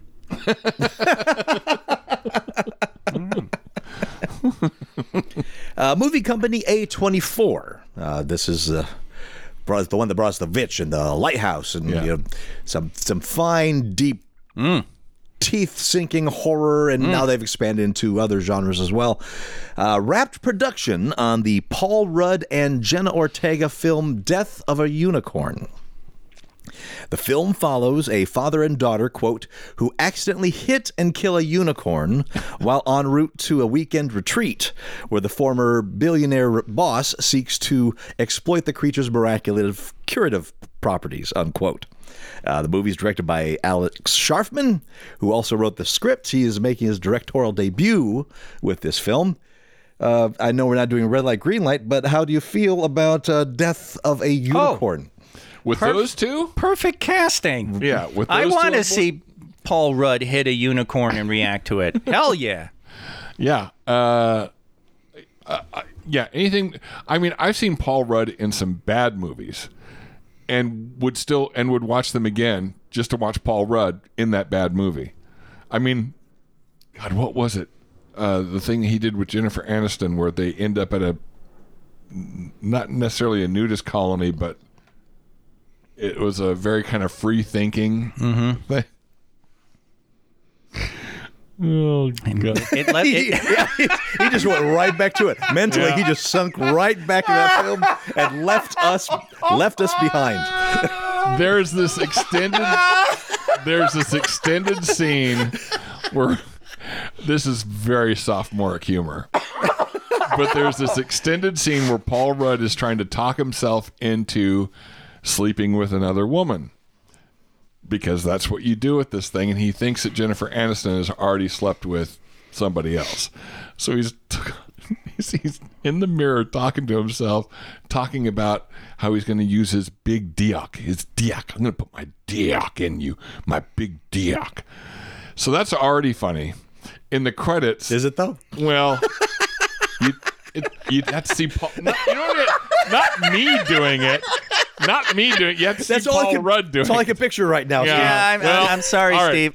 This is just my big dick by Steve, and later on Steve's O face, and this is just a whole series of images that I'm not sure about. In the end credits, they show an extended cut of all the different takes and all the different ways Paul Rudd is saying that thing in the mirror, and it's so just stupid. And it gets to the end of it, of course, and Paul Rudd goes, "Well, there's my career." You're right, Paul Rudd would be better at it. Yeah. I like the idea of Clockwork Biggs, where he just comes out of it loving everything and just can't stop laughing, and just that fade out, Steve, was just awesome. He just rewatched the movie in his head in that moment. Yeah. Well, all the good parts. The good parts, yeah. Oh God. But no, yes, Rudd is a fantastic screen presence, and yes. And Jenna Ortega, same thing. Phenomenal. And in an A24 joint, which tends to have these little esoteric moments, yes. Sure. If you're going to do, if it's going to be a Brett Ratner joint, I'm not there. But right. Here, sure, why not? Yeah. William Slater's eerie dystopian 1974 young adult sci-fi novel House of Stairs is getting an adaptation. Before I Wake and Dr. Sleep actor Jacob Tremblay will star. Wee Ding Ho, who did Terrorizers, will direct. Taking place in the near future, the dystopian genre film, quote, follows 5 16-year-old orphans who wake up to find themselves in a strange building with no walls, no ceiling, and no floor. Is that a building then?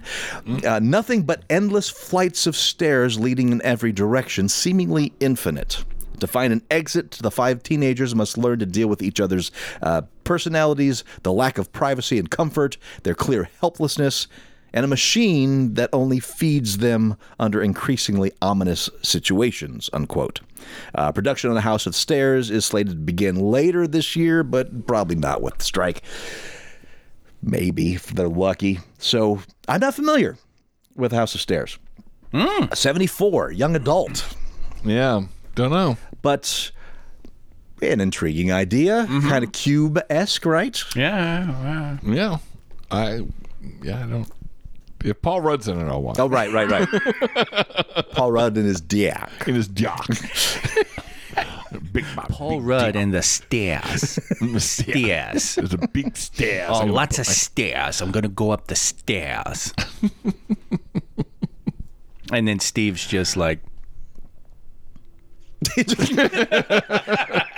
That was...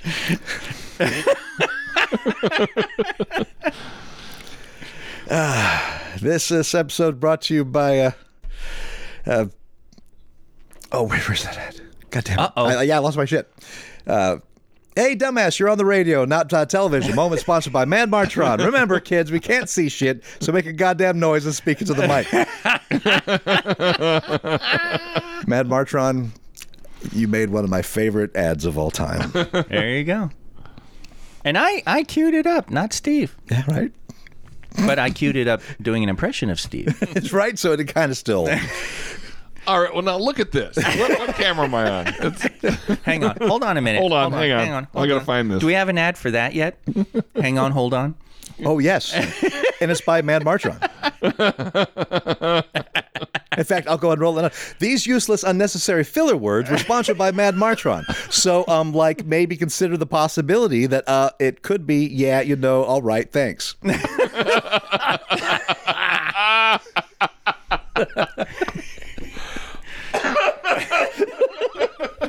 So, we're armed. The creator of The Conjuring, Tony DeRosa Grund, is now developing a new horror film franchise with The Haunted. DeRosa Grund developed the original Conjuring movie and also crafted the overall trajectory for the concept. The Haunted will also draw inspiration from real-life encounters with spirits and tell the stories of the victims who suffered through these experiences. The creator said that The Haunted is, quote, exponentially better, truer, and more terrifying than The Conjuring. As far as the story goes, quote, the Haunted franchise starts with one family's dark and terrifying real-life preternatural experiences which intersect with historical facts and legends surrounding a young pregnant woman accused by her own father of being a witch. That convergence places the family in impending mortal danger, unquote. DeRosa Grund named the franchise and created the road map for it all and aims to emulate that prior success by similarly building the haunted universe through sequels, historical prequels, and spin-offs. Stop saying these things are based on a true story. Jesus. I mean, if they're as true as the Warrens in the Conjuring movies... I think the better term would be someone's claimed experiences. Yeah. All right? That's because a true story, no. Or say these are based on people's stories as if they were true. Yes. Or as if they were real. Sure. If that was real. And I think that's just like what I was saying about the whole Spectre thing, If you take that grounding and just make it, let's just approach it like it actually happens, it actually works. There's tons to be mined there. Yeah. Like, let's pretend that the people that told the Amityville horror story were actually telling the truth. Oof. Yeah. That's a short movie. Yeah. Now, there is plenty to be mined there. There's plenty of entertaining TV shows about true haunting. I mean, we see this in documentary form all the time on, quote, Discovery /Learning Channel / why is that even on this channel shows. But they are entertaining, right? They're told in a way that spooks the viewer, and with the right music and these somewhat competently acted recreations of whatever. And that's what The Conjuring is, right? The Conjuring is the story of these two charlatans, right?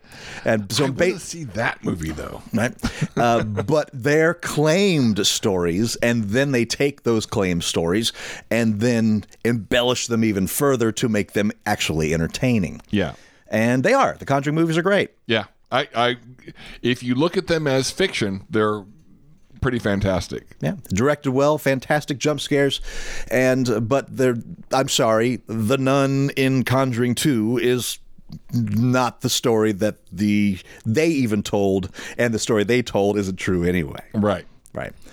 Just like the whole Annabelle thing, right? Yeah. Annabelle is a Raggedy Ann doll that they claim is don't break the glass. Don't free the Raggedy Ann doll. Yeah, because it's evil, right? But they turned that into a movie about a creepy doll. 3 movies that are, the first one's good, the second one's bad, third one's best. So it's great stuff to mine. Oh, absolutely. Right? Yeah, I just none of this stuff is true, though. Sorry, believers, it's not true. It just isn't. How many people are watching this thinking it's real? Well, right. I mean, there are. Yeah. Right? My mom got deep into the paranormal stuff in the 70s, and, I was deep into it when I was in junior high. Yeah. I loved the Borley Rectory back then. I remember Amityville Horror being a thing because it was Long Island.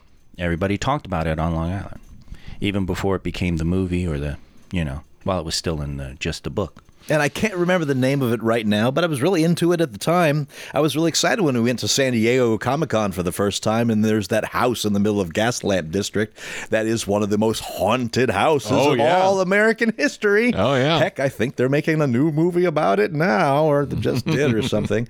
But I was very excited to see, this is where they claimed for all this stuff to happen, and I was excited to be around it. Ooh, the spooky feeling. Yeah. But no, that's the thing. As I moved out of, my teens into my 20s, and all the cryptozoology, all the UFO stuff, all the ancient astronaut stuff, I was like, man, just none of this is true, or none of this is real. I mean, the crypto stuff I held on to for a while, but after a couple of decades, it's like, how many people are going to go searching for this and not find anything before people go, I guess it's not there. Yeah. Well, it's funny, too, because, Steve, you and I are of the generation where, especially like the Bigfoot and Sasquatch, that stuff hit a crescendo, and also was when the hoaxes were being concocted.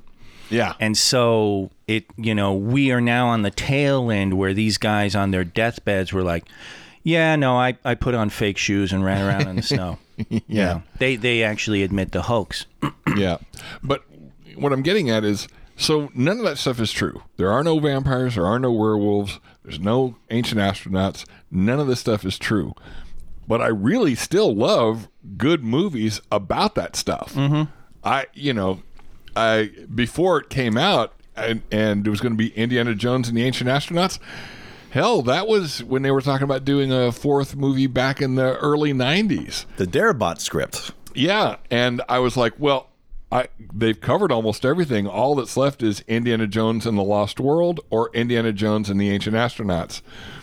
Then Spielberg did Jurassic Park, and I was like, I don't think it's going to be Indiana Jones and the Lost World. Yeah, yeah. But I think Ancient Astronauts would have been ripe. I mean, when you consider all the archaeology connected with the whole ancient astronaut lore, Indiana Jones and the Ancient Astronauts could have been a really good movie. Oh well. Hey, here's an idea. Yeah. The never completed house. The house the guy kept building. The Winchester house. Winchester, and the stairs leading to nowhere. What if that house, the stairs actually did go somewhere? Uh-huh. And it was like this interdimensional nexus where all sorts of shit came together, and if it actually, the doors opened and the rooms, if you could find a way to find the rooms, you would find something. Was that ever done? I have some good news and bad news for you. There is a Winchester House movie that came out fairly recently. Yeah, with Helen Mirren. Yeah. That's the good news. That tackles some of that. The bad news is it's made by the same people that made The Haunting of the Queen Mary, which is an absolute shit show of a film. A confusing mess of dreck. Filmed on the Queen Mary, a lot of it, and visually, it's kind of nice. Mm. Acting and script-wise, it's awful. And Winchester House is kind of the same way. Now, the question is can they make a good movie about it? Yes, I think they can. Have they? No, not yet. Yeah. Okay. Even Helen, it's on my radar just because of Helen Mirren's involvement. Yeah. But that is kind of what the reviews I've heard said. It's like, why did Helen Mirren need to buy a new car or something? Why I blame the director in this one. Okay. The director is there's an idea there. He just can't execute it. Yeah. He's got some clout to be able to film in Winchester Mansion and film at these actual locations. Yeah. But goddamn, he cannot make a good movie. Cannot make a good movie. Okay. Well, so much for that idea. And if you can visit the Winchester House, I highly recommend it. Do it. It's great. It's a great trip. It's worth the tour. Nice. Although there's not as much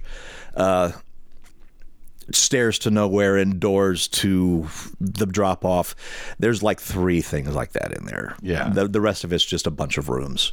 Yeah. But it's still cool to be in that environment, hear the story from the guides as you're going through each room of this is the room where she did her seances, and it was a fascinating tour. I just wish she was a little more crazy and made more crazy in that house. Just saying. Yeah. Actors Tom Hiddleston and Mark Hamill are set to star in a film adaptation of Stephen King's short story, The Life of Chuck. Yeah. Dr. Sleep and Haunting Hill House Helmer Mike Flanagan is directing. We didn't cover this, did we? Yeah, we did. Okay. Yeah. I think I just forgot to erase it. Scrap that. Next on. DC's Suicide Squad is getting an anime adaptation. It'll be produced by Japanese animators WIT Studio, known for its animating of the first 3 seasons of Attack on Titan, as well as Spy X Family, Ranking of Kings, and more. This one's titled Suicide Squad Isekai. The anime will take central characters Harley Quinn, the Joker, and Amanda Waller on strange adventures in which Task Force X will clash with all manner of fantasy creatures. The Japanese term Akasai itself is a reference to that fantasy mashup vibe, as it roughly translates to another world. Isekai genre has become shorthand. I'm getting better at it. Yes, yeah, you are. How's it spelled? The way it sounds. Isekia. Isekai genre has become shorthand for the common anime concept of stories that focus on heroes who travel to alternate realities, usually with a fantasy vibe. Yeah. Suicide Squad Isekai isn't the first time DC's created an animated story around the concept. The 2018 anime film Batman Ninja sends Batman, Catwoman, Joker, Harley, and other denizens of Gotham back in time to a fantasy-fueled version of feudal Japan. No release date for Suicide Squad Isekai has been announced, and of course now who knows if it'll ever show up. Right. But there it is. Yeah, that actually sounds cool. Isekai is that's basically Narnia. Yes. Is Isekai. Although it's really funny, some sticklers for definitions say that you have to die to go to the fantasy world for it to be true Isekai. But it's basically, Joe Schmo. I mean, that's the major difference, because it's Joe Schmo ends up in fantasy world and has to adapt to it and become a hero. Suicide Squad is actually kind of cool in that it's going to, Suicide Squad's going to go to these fantasy places. So that, are you okay, Steve? The microphone's getting the cord. Look, he's now just like wrapped up in just miles of cord. Steve is being just wonderfully that uncle.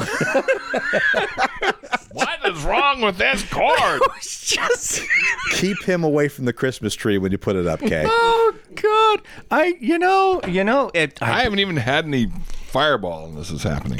Just too much cherry cordial. Yeah. I flirted with actually not doing the tree. No, if I can really. I was just like this year. Oh God, these damn boxes. There's so much to deal with. I don't know, but I'm leaning back into it because I'm like, I think I can make. I have to clear out enough boxes, but I think I can make it work. I don't think I'm going to be able to do my traditional start on Thanksgiving weekend, sadly. But because I don't know if I'm going to get those goddamn boxes, because I don't need to even get them all done.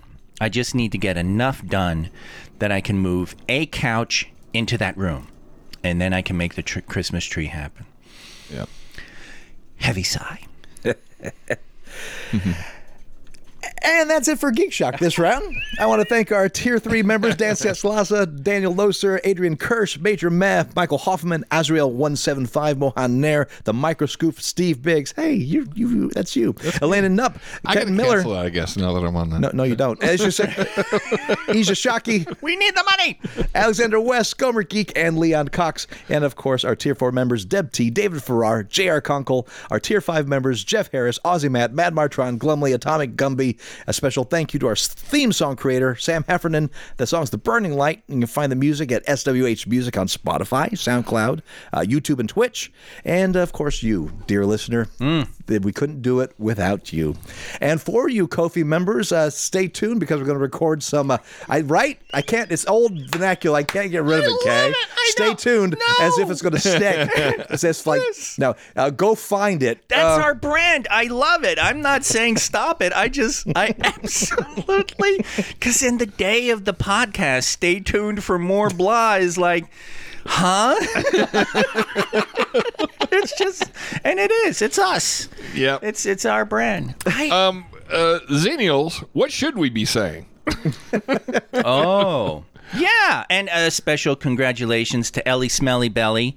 She's feeling better, and she's cantankerous and spoiling for a fight. So, major mess daughter. Right. Ellie Smelly Belly. Watch this space, as I guess is what we're saying with that. Oh, I don't know. Yeah. Just plain Steve, I don't know what we're doing with you. No, nothing. Until next week, I'm Master Torgo. 1K. 1K. With Professor Biggs. Yeah, we'll talk to you next week in Geek. And for you Ko-fi members, hop on over, and if it's up already, Aftershock. Yeah, we watched the first couple episodes of Bass Reeves, Lawman, which has now appeared. Bass Reeves, Lawman? Yeah, Bass Reeves. He's the first black U.S. deputy marshal west of the Mississippi. That's the show? Yeah. Okay. Yeah, and a real life historical figure. Yeah. Who the Geek connection is, he is likely to be one of the major inspirations for the Lone Ranger. Yeah. Oh, interesting. Yeah. But there's one character, there's one guy, he and his mentor are going after named One Charlie, an Indian. Oh, yeah. Native American. I didn't get the joke, though. Yeah. So One Charlie. I'm so glad you... And he was really funny because he's like, why One Charlie? And because he's like, there ain't any other Charlie like him. And so, I'm 1K. That's right.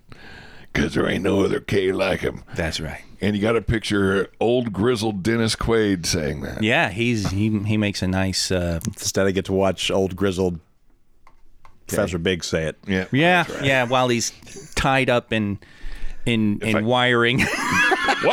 What is wrong with the... Oh, this is a scene from Mad World. I'm now Paul Ford. Yeah. It's like, what is wrong with this wire? Or, C-3PO after that first space fight on the Empire. I'm melting. This is your fault.